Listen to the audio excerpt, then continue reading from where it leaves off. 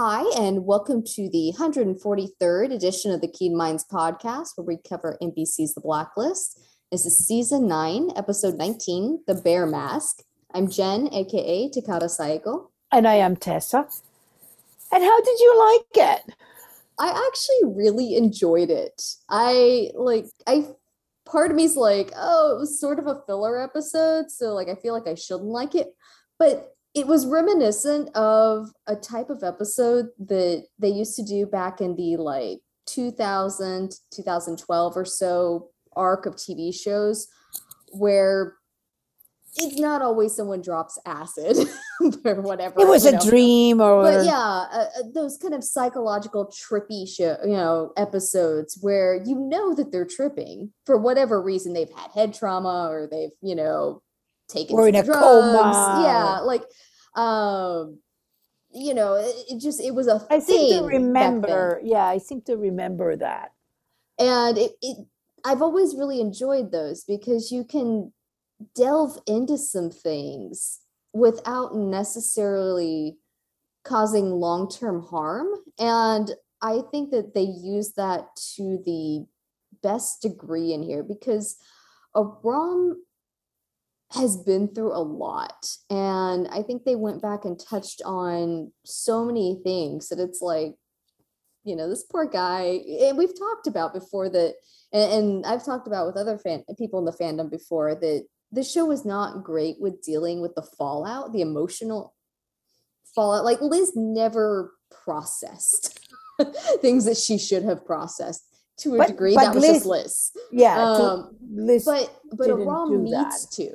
Aram desperately needs to, and he tries, because the man goes to therapy. He works towards trying to be a healthier version of himself. And it was really interesting to see, not just from the post office, where we saw him second guessing himself at times and being nervous and this and that. But we got to see the ramifications at home, because it was, I would say, minuscule at work, what we saw. But then we saw the whole fallout at home, that he's barely eating. When he is eating, he's just leaving stuff out. He's, piles of clothes. His OCD's gone up a few notches. Just all of that coalescing in his, what little out of work life that he's had. And I thought it was such a great and creative way to let him work through that. And I also really liked that while he found something, he found what the problem was, it wasn't fixed in the end. And the therapist told him, she said, this is not a cure-all. And you could tell that at the end, where he's sitting there. I love that shot.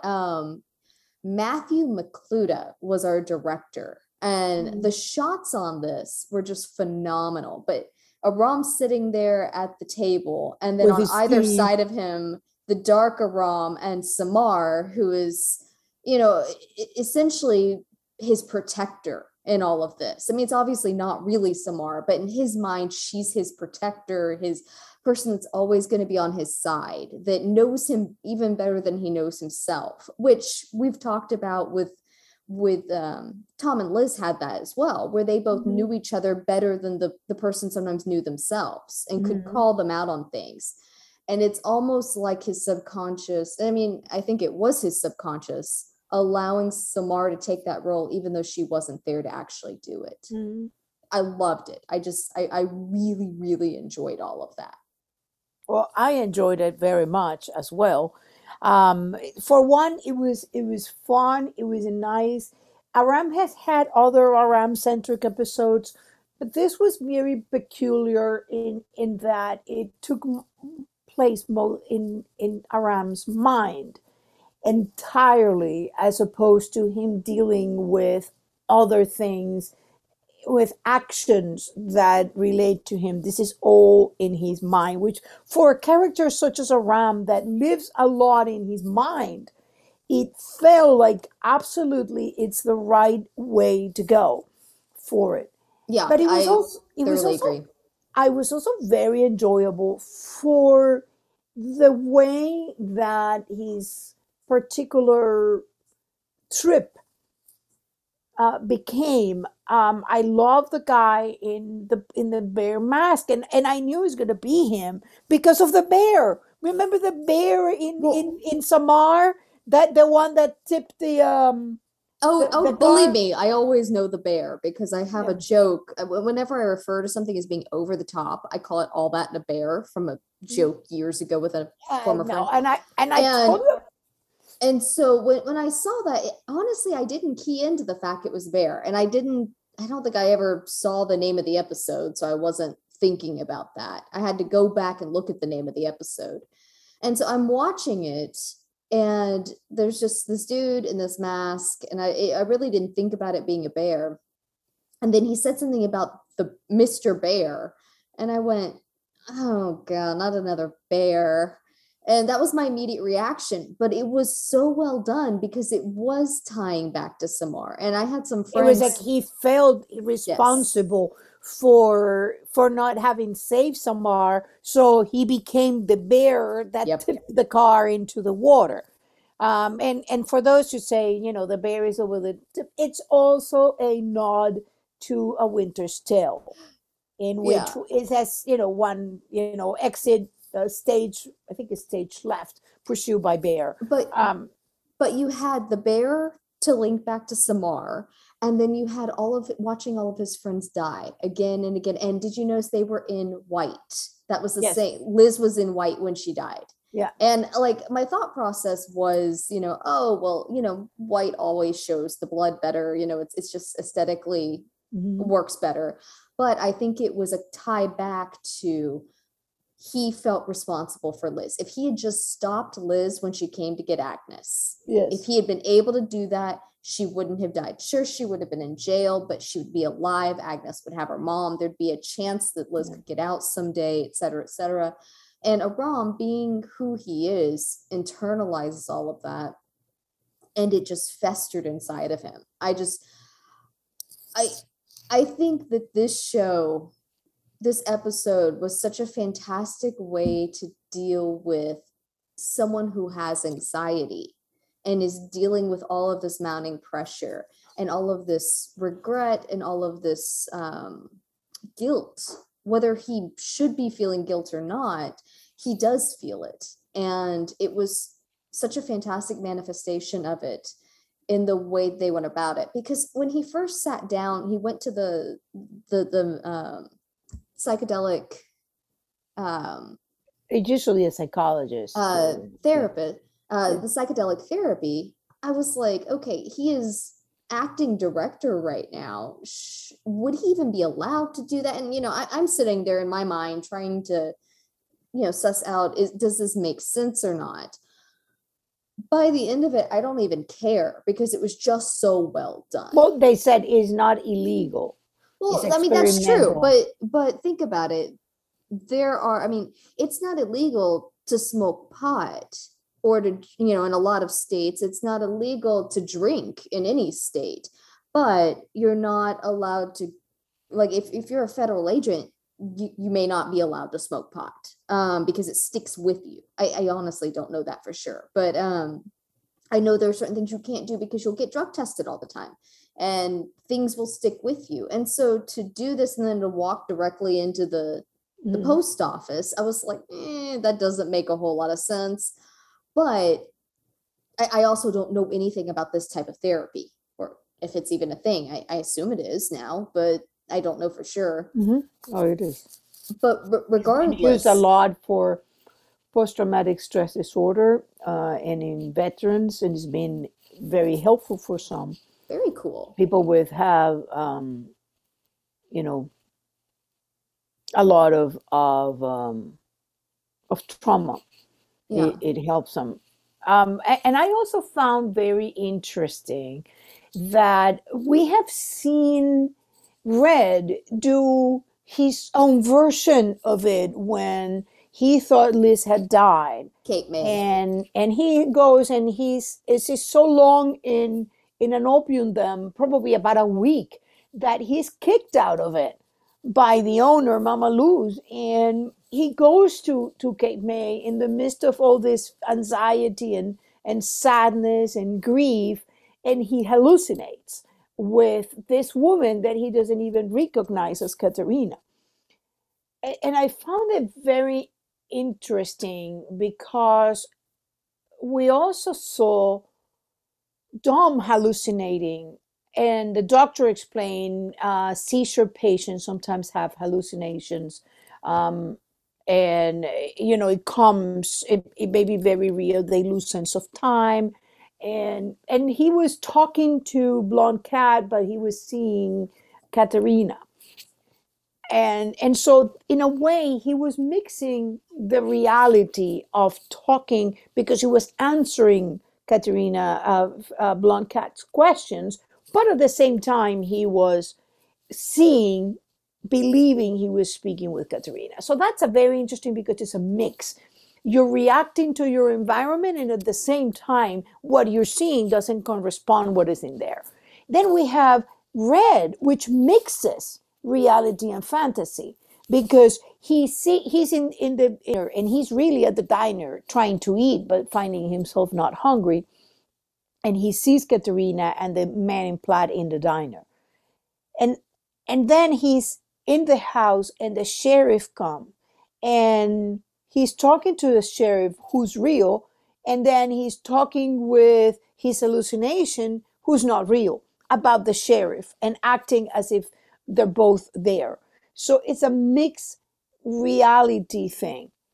Aram was not like that. Aram was simply hallucinating with this over and over Groundhog Day in which he was trying to get out of it and he couldn't save them no matter what he did. His murder loop. I loved that phrasing, murder loop.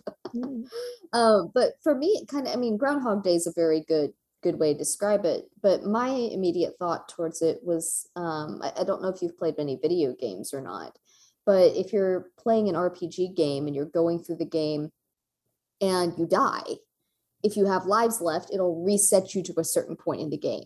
And that's what I could see. I'm trying to remember if we've ever seen Aram play video games, but I feel like he would. It just seems like something he would do. And so that's really what it reminded me of, that like for him, he was like the game, the player in the game going through it, and he thought his goal was to keep everybody alive and to get them out. That was such a phenomenal line in there. When his darker self came back and was talking, when he said, but Mr. Reddington said, he goes, Mr. Reddington said, like, that made it easy for you to have someone to lean on, an authority figure. Then you didn't have to take, and I loved that. I loved that they pointed that out. And it isn't necessarily just Red, it's also Cooper, as Aram voice to Cooper when he was talking to him. Just having that authority figure tell him what to do made him more comfortable rather than having to take ownership and choose to do. And so as long as he knew the outcome or was being told what to do, he was more comfortable, and he thought he was playing by rules. The consequences were not on him. Well, I mean, it's that, but he was also playing by rules. And so if he was, it's this idea that, okay, I've abided by all of the rules. I've done what I was supposed to do. So because of that, this is the end result, which we've seen in life. That's not the way it works. You can be, you can play by all the rules and you still get screwed in the end. Or you can break every rule and still somehow come out okay in the end. And I think it was interesting. Go ahead. Go. Oh, I was just going to say that I think that for him, he's very much and that leans into kind of the OCD with like having to have it a certain way. The anxiety, the OCD, all of that folding in on itself leads him to want to have a solid ending that he knows how it's going to end. He knows that if he does X, Y, and Z, that he's going to get to that end. And he's tried to be good. He's tried to live by the rules, but Liz is dead. Samar is off in some unknown place. I'm actually really glad that he didn't mention LOD, but the whole LOD thing happened. And so, like, whether he breaks the rules, I don't think he was in love with LOD. LOD was more was a temptation, was Yeah. a forage into. It was a way, a precursor to this hallucination. It was Aram giving himself permission to do crazy things, to have an affair he shouldn't have, to do things against rules. Like same as Elise got him into like smoking pot and doing this kind of thing. So it's Aram has had a long out of the cocoon thing, but it was interesting because Cooper was telling Agnes, the good thing we tell children to don't tell lies, and is because when you're an adult, your consequences are serious. But another thing that interested me about this is I've been saying for a long time that part of season 8B was a hallucination, that Liz was hallucinating, particularly the Russian knot, Nicholas whatever, and Ivan Stepanov, because it didn't make sense. Nothing in those episodes makes sense. They talk on the phone. Even Alina was like saying, "Excuse me, so why are we following her? So why doesn't Liz tell us or Reddington tell us?" And it was like the that time in the hallucination where somebody's saying this doesn't make any sense. um I think that Liz was hallucinating on and off for part of AB. I mean, we've seen her with um how she hallucinated with Kaplan, and you made that comment in the last podcast that just as Laszlo Jankovic had a lion that following him, he had done so much LSD. And Aram was seeing even after that, they were, you know, Dark Aram and Samar sitting with him at the table, that Liz had somehow had also that hallucination with Kate follow her around. Well, I mean, depending on what it is, I can't imagine. I mean, well, he made the comment to hallucin, Mhm. to the hallucinated Samar that it's a uh, acid grade trip that brought Mhm. her back. I I have a lot of trouble believing that it was actually acid because I mean that does stick in your brain. Like I have heard that if you do acid, you can trip later on, even after years of not doing it. And so I I have mean, a yeah, I don't know what it was, but yeah, I was gonna whatever say, it but was, it's interesting to me that we've had a had we've had an episode in which Aram was hallucinating, going to the post office and having all these things happening. And I've been saying for so long that some of AB was hallucinations, that maybe Liz in that capsule was being given hallucinogenic drugs and she was tripping. She was hallucinating with Kate. Um, she was doing all kind of crazy stuff. And those episodes make no sense. They are as nonsensical as actually Aram hallucination. It was much less nonsensical.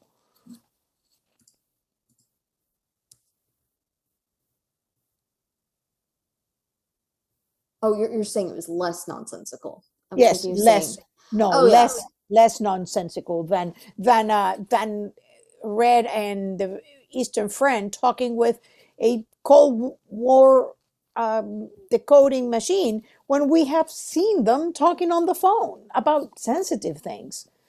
yeah, I think his made more. I do think his made more sense. It was a very interesting, and to me that I've been talking about this hallucination, this episode felt like it was mixed too. You had parts of the episode where Wrestler and Red and Cooper doing their stuff, and part of it was some, and you couldn't really tell. I mean, There in were this little episode they made things. it clear because of the lighting. Oh, okay. I was Yeah. gonna say that there was the lighting, there was also the costumes. So while Russ had a white shirt on in both places, he had a jacket on in reality. And Mhm. while Dembe had that brown shirt on he had a vest over it in reality. And so Mhm. that was the difference. I don't remember if Alina had a difference. But it was interesting because a lot of people have been saying, well, but Liz could not have been hallucinating, and could have been a mix. Yeah, we saw a mix, and they had to tell us that it was a hallucination. But I wonder if they're working up to tell us that Liz was also hallucinating. I mean, if you look at Nakalo, for example, those people that were in there that didn't react to Red and Dembe and Liz entering, those were hallucinations. Normal people look at other people when they walk around, especially when they're screaming, "I want more!" That generally gets people to turn around and say, "Who's this crazy person?" So if you look at it, Liz had been hallucinating for like 4 months. That poor girl and her brain. Yeah. Well, remember all those little things that we thought that she got, that, oh my God, the writers can't keep a line. She was saying that he kept Tom for 2 months, and there were all those little things she got wrong. I think they all happened after Krylov went back in that brain and did his things. I mean, that would be the second time that her memories were messed up with whatever drugs and Krylov was using. and not to mention also the head trauma that she had. I mean, she was in a coma for 10 months. Yeah. That's Plus, it's not the first time that she's being knocked on the head and yeah, suffocated. exactly. But I mean, to to be unconscious for 10 months, to be in a coma for 10 months. I mean, I'm not saying you can't return to a normal life, but it was like nothing happened. I mean, she went through a little bit of physical therapy, and then Well, we didn't see how long that was. that's true. That is true. Yeah, well, just the last thing I really had to say about the hallucination. Clearly, I can't talk hallucination. Um, in addition to what you were just saying, I don't remember. I think it was after we. Anyway, you mentioned that Cooper wasn't there and how interesting that was. And I think that is because Aram was being forced to be the end all, so he couldn't have that person of Hmm. authority there to lean on. And if you And he doesn't notice, feel responsible for Cooper. He feels responsible for. exactly, for the others. And so, I mean, but like when he gave an order in there, then they obeyed it. I mean, they said, okay, we Mhm. trust you. And then when he just freaked out, that tended to be when people got killed. And so when he froze and just said, we need to get out, we need to get out, that's when Wrestler got shot, trying to get him out of there. And so every time he wouldn't take control of the situation, that was when his friends died. And Mhm. I think that's what he was being forced to work towards and work through. And it was I, interesting how he picked up a phone and Red would be talking from it. So it's like he's the omnipresent. oh, very much so. And Yeah. it was a red phone too. I love the fact that I didn't realize that. One of the things that was more interesting to me is how they brought all that Anslo Garrick um, feel to things, because that was the first big trauma that Aram had, and he Mm-hmm. was to go to therapy for that because he had to kill a guy, and it's the first time he actually had to see what it was to be an FBI agent outside, being an analyst in his nerdy world. Well, before we realized it was a trip, because I went as soon as he walked in, I was kind of back and forth on, is he still under or did we just skip all of that? But when the alarm started going off and he started basically saying, I don't know what to do, I'm going, this isn't the first time that the post office has been infiltrated. You guys have protocols. It wasn't just then, but there was also Red took Liz out of it, went through the roof and pulled Liz out of it. If that happened. if that happened. But then there was also another time. She and then Liz got them out when Anna McMahon had Yeah, them in. that's it. Yeah. And so we've seen infiltrations before. And so when that happened, I was like, what's happening here? Oh, he's still in the Matrix, you know. But yeah, that was it was just really interesting to see all that. I think it was such a beautifully written episode with like Mm-hmm. Noah, is it Noah Schuster? Is that his last name? The Yeah, something like that. Yeah, yeah, yeah. No I think sister. so. But I feel like he's written for Aram before, like Aram sent, and so he must just know Aram Yeah, very he wrote well. among other things Minister D, and he wrote Yeah, a bunch of others. he must just be their Aram expert. I there are some writers that just know characters intimately. We always said that about Daniel Daniel Nalfin Knopf and about Tom. Yeah, that he knew Tom so intimately, and I think Noah must be that way with Aram. It's so well done, so many kudos, and bringing Samar in that way. I had actually I was maybe a third of the way through the episode, maybe even halfway through, and I started getting messages from friends going, "Has Samar shown up yet?" And I said, what are you talking about? I didn't know that Mozan was coming back for this episode. I hadn't heard it, but I've kind of been out mm, of the loop on everything yeah. lately. And so I was like, oh, well, I said, if she's scheduled to come in, this would be the episode that it would be very, I could totally see how Mhm. they'd bring her in. And so I loved her entrance with just, And shooting. killing the bad guy, killing the bad Aram, and Yes. And I mean, and just like the utter honesty that and I think that's something Abram's been missing in his life is someone that approaches him with both compassion and just brutal honesty. She doesn't beat around the bush on things. She doesn't let his feelings get in the way of her going, no, you gotta look at this a well, certain way. And it was just such a beautiful moment with her talking about how he's always been enough and it's time for him to see it too. That whole thing, I understand that she was a hallucination, therefore in his own mind, but I could just 100% see Samar saying that to him.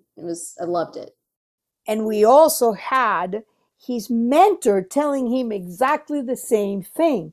What I did with the arcane wireless is as good as what you did with Greylock. Mm-hmm. So I think that that it's been a theme It is. of being enough and understanding what you're supposed I think to do. I think that Aram has a bit of imposter syndrome going on here, where he doesn't feel like he's earned where he's at. And I mean, I think those around him would disagree with that, just everything he's been able to do. But his fear lies in not being able to tell the wolf amongst the sheep. I think is his biggest fear because especially with this friend of his that screwed him over on Greylock. And I think that Mhm. just sort of reopened the wound of not really being able to know for sure. And it just I just really, really enjoyed it. You know what I also love? How when Samar comes in, that is exactly more or less the same way when Samar came in the first time that she showed up in the post office, and he goes like, "Whoa, you're tall." Um, so I love the fact that they kept bringing these little things back. It made the episode feel very connected to everything that's been happening. And at the other hand, that we have this and the I call it the harsh Haram because it didn't feel like it was so much dark as harsh. Like, Yeah. I'm going to kill the weak me. Jaded. So Jaded Aram. yeah, and very, it's a way, it's almost like killing the child. And I remember that you and I have talked a lot about the loss of innocence and how when around uh they all get damaged, and the more damaged they are, then the more they're able to hunt the monsters. As Samar used to say, hunt monsters hunting monsters. And you cannot hunt them unless you know how they are, and you know how they are by becoming one. And how Aram was the last one to lose his innocence in a way, that, with Elodie, and he believed that she hadn't killed him, and how he went from deeply traumatized from killing a terrorist that was killing people to killing the guy and the architect, and just saying and just feeling like, well, now we can interrogate, but he just did it, to this progression. And now it's like the wolf is coming out. It's killing the weak him, and he's coming to terms with his damaged self, and acknowledging that he can't no be undamaged now. It's done, but he can use the damage to become a better agent and a better person. Yeah, but I think there's also that balance. And I think that's what, while I don't know if a Rom feels like he in and of himself can counter that, you know, that loss of innocence, the as you were saying, the harsher Rom. Mm-hmm. Um, I think that's one reason that Samar sort of takes that position, because while he can see his own face on this harsher self, he can't see his own face on someone that's willing to face off with the harsher self. And I think that's what was Mm. so brilliantly shot in that last scene at the table with Aram in the middle. And I, I mean, The angel, and the devil. exactly, Yeah. exactly. And The so I one mean, that telling him you're enough, the other one telling him you're weak. exactly. And them facing off against each other. And I just, Mozon's expression, this episode, if nothing else, was such a reminder of how much I've missed Samar. I just, wow, Mozon is fantastic, and I wish they would find a way. I wish, I don't know if she's willing to come back if they were to extend an offer, but I wish they'd bring her back. It's the Yeah, blacklist, it's fine. it was great to see her. Um, but there's also the other aspect of the episode, which is what is happening in reality. By the way, before we go back, don't you loved when Aram said, "First slap me hard," and he hasn't even finished a sentence, and Alina just gets him really hard. Zero hesitation, but I 500% can believe Alina would. Hmm. No problem with it. Just trying to be helpful. Hmm. No problem. If you need a slap, if you need a punch, I'm your woman. I'm here. Alina's your girl. Ask Alina. She'll Yeah, slap you. yeah, yep. Completely out of it. But it was great to see, because I remember that wrestler also crumbled under that authority when he was in charge of the task force in season 3, hunting Liz. Yeah. And it was really harsh on him, and he was very glad to give it back to Cooper, which tells you the difference about Cooper, how you tend to take it for granted, and because he makes it look very easy.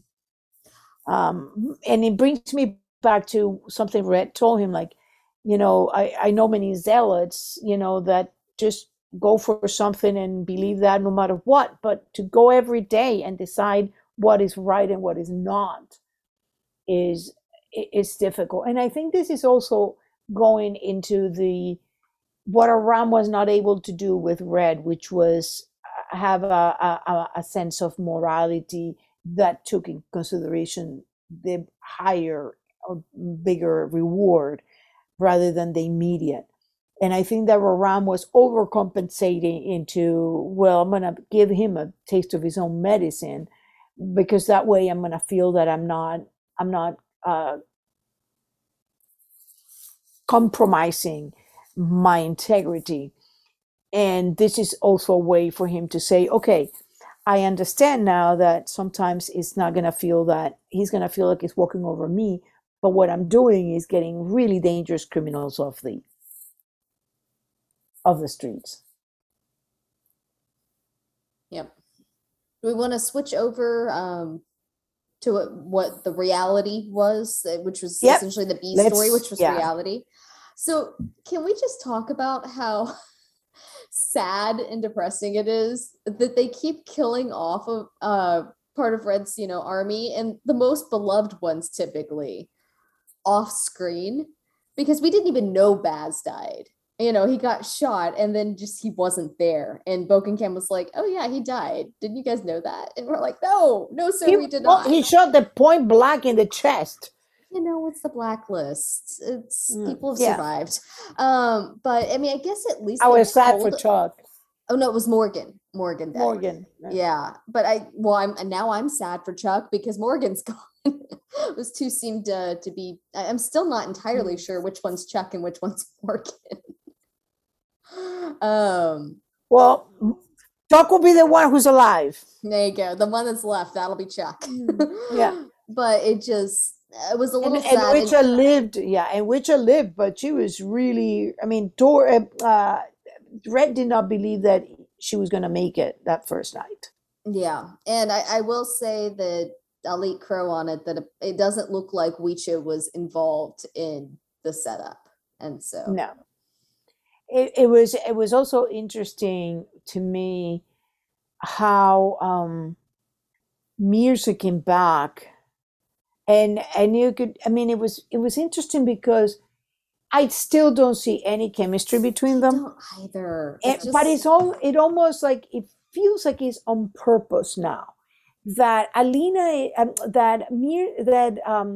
Mirza is a shaman, is the healer, and it wasn't Red that was in that relationship. It was a damaged man, but Red, the real Red is Red, and yeah, I don't know what the deal is, and maybe that's it, but I feel nothing between them. It's like she shows up to fill a point, and so they needed her to come in and essentially say something that he was saying at the beginning of the shows, early on in seasons 1 and 2, that that vengeance, if you're gonna embark on a journey of vengeance, dig 2 graves. And the story Mirza about saying the same thing. Yeah. Everybody's going to is getting caught in it. It's not just you. and It's the people he around you. essentially says that he knows that and that he knew that.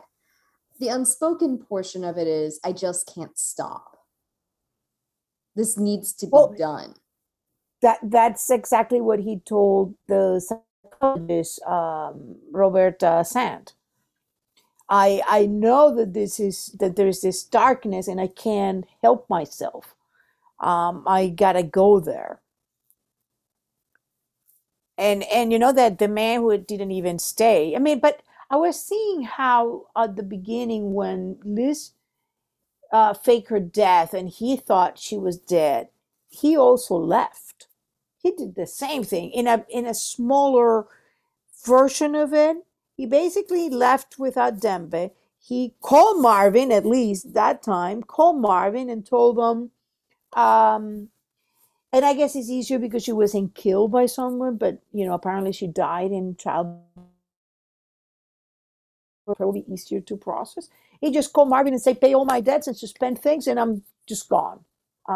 This time he didn't even do that, but the actions were the same. I'm disappearing. I'm dealing with this. Then he went to Dom, and Aram came to get him. It was Aram. This time was Cooper. And he said first no, and then Dom kind of convinced him to go back. but not even at that point, ensuring the welfare of Agnes was enough to get him back. It was after he's basically shaken by what Dom said about people needing him and he being useless. So I have a question for you. Okay. Throughout all of the following the lead down to that they found LaCroix's widow dead in the car, and then they found the murderer. And following that line of clues that Cooper and Wrestler were following. You froze. Oh, where did I Okay, freeze? you're gonna have to repeat that because you froze. Where did They I found freeze? Lacroix and they found the murder, and that was it. Yeah, following the line of clues, starting with LaCroix's widow being killed in the car, and when Cooper and Wrestler got to her murderer in the garage, and they finally got the information out of him about the payment. And they were able to track the payment back to it being from one of Red's accounts from this bank they're clearly going to next week. But They got it from the phone, not from him. oh, I'm sorry. Yeah. But regardless, it was Red's account, and Red Yes. was sitting there going, "Oh, well, it's obviously closer than we thought it was." But when he was talking to the safe maker, didn't the safe maker tell him that a woman showed up with all the same accounts, with all the same information? We all just assumed it was Kate Kaplan because she looked like Kate Kaplan. But Mm-hmm. whoever it was, whether it was Maureen or somebody else, this person had access to his bank accounts and to all of this information. And so why is he surprised that whoever is pulling his Because I wasn't strings? because the safe there's two things here. There are three things here. The videos were made in when he had in season 7 when in the pap and the oh, why am I blanking on them? The the Cassangians. In that when he had first fainting fit and he talks to Marvin about his will. That's when the videos are made because his tie is the same. He has the same attire, so you can see that he talked to Marvin about the will, leaving Liz as his heir because she's going into a dark place, and he's starting to believe that there's something like fate. No matter what he did, he couldn't. Liz was Katerina Rostova's daughter, and she's Destiny said she's a criminal, and she ended up following that route. And he even talked about to her about that, like I don't know if it was me coming in your life or it would have been the same. I know that I tried to prevent it and I couldn't. So that's when he made the videos. But the save need not have been done at that time. The save could have been done with Kate was alive and just put aside for the time where he needed to leave something for Liz. In the comics, he's leaving a video. He had a note, a letter in the caretaker. He may have at one point thought maybe I leave that letter from Katerina too in that safe. I don't think the safe was made at the same time. It was probably positioned in the villa at that time, but But my not. my point being that this woman came years later after the safe with the second safe to have the second safe made, excuse me. Mhm. And so she showed up, and we find out later it was to switch the safes out. Yes, but you don't know when that woman got to the safe maker because you don't know when the safe was made. I mean, Because if that's true, no, no, but no. it Wait, just wait, wait, wait. There is more evidence. If okay. if if you remember that scene where he's remembering Kaplan and he's like, it was so long ago, I can't remember. And they only show like her feet and kind of the face with a coat that was very Kate, but they also show him much, much younger. That's not in. That's way before 2017. that he was, they show a much, much younger him than the guy that the way he was. So this safe could have been something that Red always thought, I'm going to have a safe stuff there for Liz. I'm going to have it all set and place in the villa at that time. But they made it confused because he makes it look like it was when he wanted Liz to kill him, but it is when he knows he's dying, when he has a faint, that first fainting spell. So that you can make the connection that the safe, because we haven't seen it, and what the evidence we have is that it was years before. Well, I mean, I'm not talking about the first safe. I'm talking about the second safe. Yeah, but they were at the same time. She came and said, I want a safe done with those specifications. They show the guy remembering the woman coming to him, and he's a much, much younger man. I'm not talking 5 years younger. I'm talking 10 or more. Okay, I'll have to go back. I only watched that one once, so I'll have to go back and see. Yeah, it's very, very obvious that they did not intend to be that at like that moment. That intend to be years. That's why he cannot even remember. It's not 5 years. Most people remember what happened 5 years ago. But that is, the way they presented that. So the woman being paid definitely says is somebody right now, and they could be using someone. But remember, the previous time, Red thought it was Marvin. They thought it was Zach, but in reality, it was Abe. And Abe was always on Kate's side, and they got Abe killed because he wasn't playing. So it seems like it's pointing to Marvin. But that said, Marvin had no need to first, if he wanted to get, he knows what happens when Liz was going to get killed, right? Either Red will disappear as he did in Cape May, or he will go back in a scorched earth and kill everybody involved, like he put a bullet in Kate's head. It doesn't seem reasonable to me. He could have just called Liz to a meeting that Red would not have known about, tell her leave the phone and poison her. He could have waited for Liz to kill Red and then have Liz killed. He didn't even know about the meeting. He All he knew was that Red is dying and he wants Liz to be the heir. And he could have said, well, at this point I'm out. I'm getting my money and I'm leaving. If he wanted Red's empire, he had 2 years to take it, not to run into the ground. It just doesn't. I'm not saying that he's maybe forced to do it or that he may be framed, but I'm saying I don't think he's the big bad. Does that answer the question? Or not at all? Your face says not at all. I mean, we weren't really talking about, we were talking about, never mind. So you're talking about the woman. You were confused.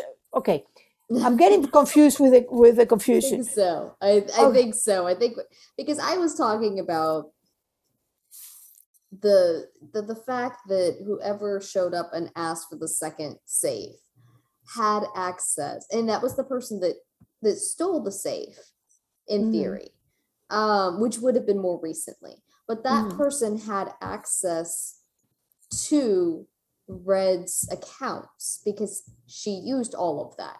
We assumed it was Kate. It would make sense it was Kate. Whoever that is has been around recently, at least recent enough in theory to be able to switch out the safes. Okay. Hang on. And so then an episode later, 2 episodes later, I think just one, lost. I don't know what day it is. We have Red very, very shocked that whoever paid for Mrs. LaCroix's killing, that the money came from Red's own account. And he's saying, oh, that's, It's so close Okay. to home. That's where my logic Okay, path because was. that's what I was going to. You're talking about two different events separated in time. One, the the hiring of the murderer of Mrs. Lacroix, it's in obviously in this time, and that person has access. Whoever hired him has access to those accounts, and whoever also lured Maureen there had to be in the present time. But it's not the same a time frame as the safe maker, because a safe maker is I years Yeah, before. I understand that, but in theory, I mean, and it could have been that Kate did it and Maureen got a hold of it later. That's a possibility, and Mm-hmm. had no access Yeah. to the accounts. I'm not saying that's not a possibility. I'm just saying I'm following the thread that, in theory, if it wasn't Kate and it wasn't Maureen that did this, whoever got the second safe and exchanged the safe, then that, like, why are we so surprised if that person had access to Because it's two different time frames. I know, like, I think it's I'm something not we'll find getting what out. you get. I know, I'm very tired, and maybe I'm just not explaining it well. I don't know, guys. Well, I'm thinking. I'm Listeners, leave us a note and let us know if you understand what I'm saying at all, or if I'm just finally lost it and my brain's gone off into Never Never Land. the the more interesting part to me here is we have a clear thread of either being Kate who ordered that safe, or somebody that must have been the sister passing as Kate coming there. And it's interesting to me because she was not only looking like Kate, which she always did, but dressed like Kate. So that to me told me something is going on. How was Maureen either lured there, or was she dying? Was she sick and decided that that was an easier way to go? Because whoever got her there obviously wanted to leave no trace. So this is starting to look like me like another cleanup, just like the murder of Lacroix and Cole and the And very well bartender. could have been. Now Yeah. the question is, yeah, and the other Jen in my life had a very interesting observation. It seems like all of this is leading a trail to somebody very close to Red, possibly Marvin. But if you think about what was done, why not kill Kennison? Why not get that tracker and kill Kennison? Why hire Cole? It seems to me that whoever was hiring Cole was creating a trail to be followed. And it's an interesting thing. He was, whoever did it, murder Coster, had nothing to do with anything. And then the bartender. So why not kill Kennison? Why spare him? Why want him to go there? And also, I follow the information trail, and it seems like everything that when the killer was ahead, it was something being said in the post office, not Red telling Marvin. So I don't know who else would be. Hetty could possibly be another person who would have access to those things. All right, hang on. We have the people that have died. We have Cole, who was a blackmailer, who was Mm-hmm. a dirty, maybe not a dirty cop, but certainly got dirty after leaving the police Yeah, force. certainly. LaCroix, who was busy blackmailing people. Mm-hmm. Um, and who else has gotten? And then Marine, The who bartender, the the bartender, bartender Maureen. who sold drugs. Yeah. And then Marine, who was somehow involved in all of this. And Doug Coster, that And had Doug nothing to Coster, who do. had an affair with. Yeah. So these people are not innocent. I don't know if that has any connection or anything. But if you look at Kinnison, you look at this man and go, he had good purposes. He was That's an trying to do interesting good. thing. The only caveat I have is we don't know anything about Mrs. LaCroix, and she's dead now. Yeah. And Well, they so said that she knew more, and the husband was obviously a crook, yeah, and and so so and she may have Cole. known more. Yeah. So it And so seems like If Kinnison's the only outlier of that, I would say the thing that stands out the most to me for that is that he was an innocent. that's an interesting point of view. Yeah, it's a very peculiar setup because we also have somebody who prop Red's company. What Red was in territory and it was to regular competitors like Batiste. It wasn't that there is this big person behind that is gobbling out Red Empire. That would have told me, yeah, somebody is going there. It seemed like there is something going on, and I like that take of yours. That and that seemed very much like Kate, like she said, like she's cleaning the cesspool. I mean, what if he's on someone else's blacklist? Hmm. That would be Essentially. interesting. Yeah, that would be interesting. Agnes has her own blacklist. She's And secretly. I hope I'm kidding. That would be jumping the shark a bit much, folks. Don't do that. She's still a little bit young. I mean, to be fair, she is a keen, but yeah, well, that kid is has shown promise in many things. I was gonna say her Yeah, dad started at like 14, so I mean, there's like a year difference. but it's interesting that they decided to go after Cooper, and it would seem like, oh, that's because of the association with Red. But the one thing that is interesting to me is that this thing started when Cooper granted Red access to Agnes. And Charlene was always against it. And he pushed and got him access. It didn't start when Red came back. That only started after he agreed to let him see Agnes. Yeah. So it seems to me that this may be still Kate's plan. And is there any way that Kate wasn't really, that Maureen wasn't really there, and somehow she just put a piece of DNA, but Red seemed to have got a piece of skin or flesh for Svenko. By the way, I love seeing Svenko.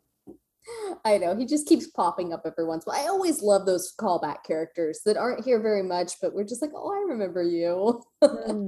I love him. I mean, he was back in season 1, right? Yep, and he was in Salvador, so it was good that he spoke Spanish to Mirce, so that was good. Yeah.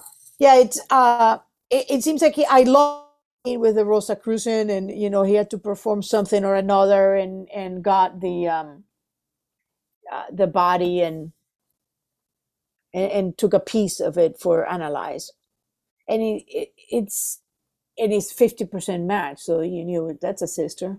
Yeah. Yeah. I mean, you and I said last week that it was going to be Marine, one way or the other.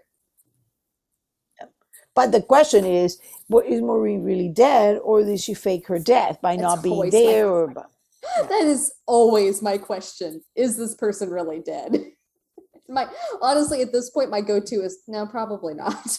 Because the other thing that could oh my God, I got a theory. Okay, what if Maureen found the body of Kate and kept it frozen or something, and then in this thing, she found a way to go and left Kate's body there. Follow me? So the body they think is Catherine Nemec, it is Catherine Nemec. But then why would it be a 50% match? Because it was degraded. Svenko thinks that he accounted for the heat and all that, but it could be very well be Kate.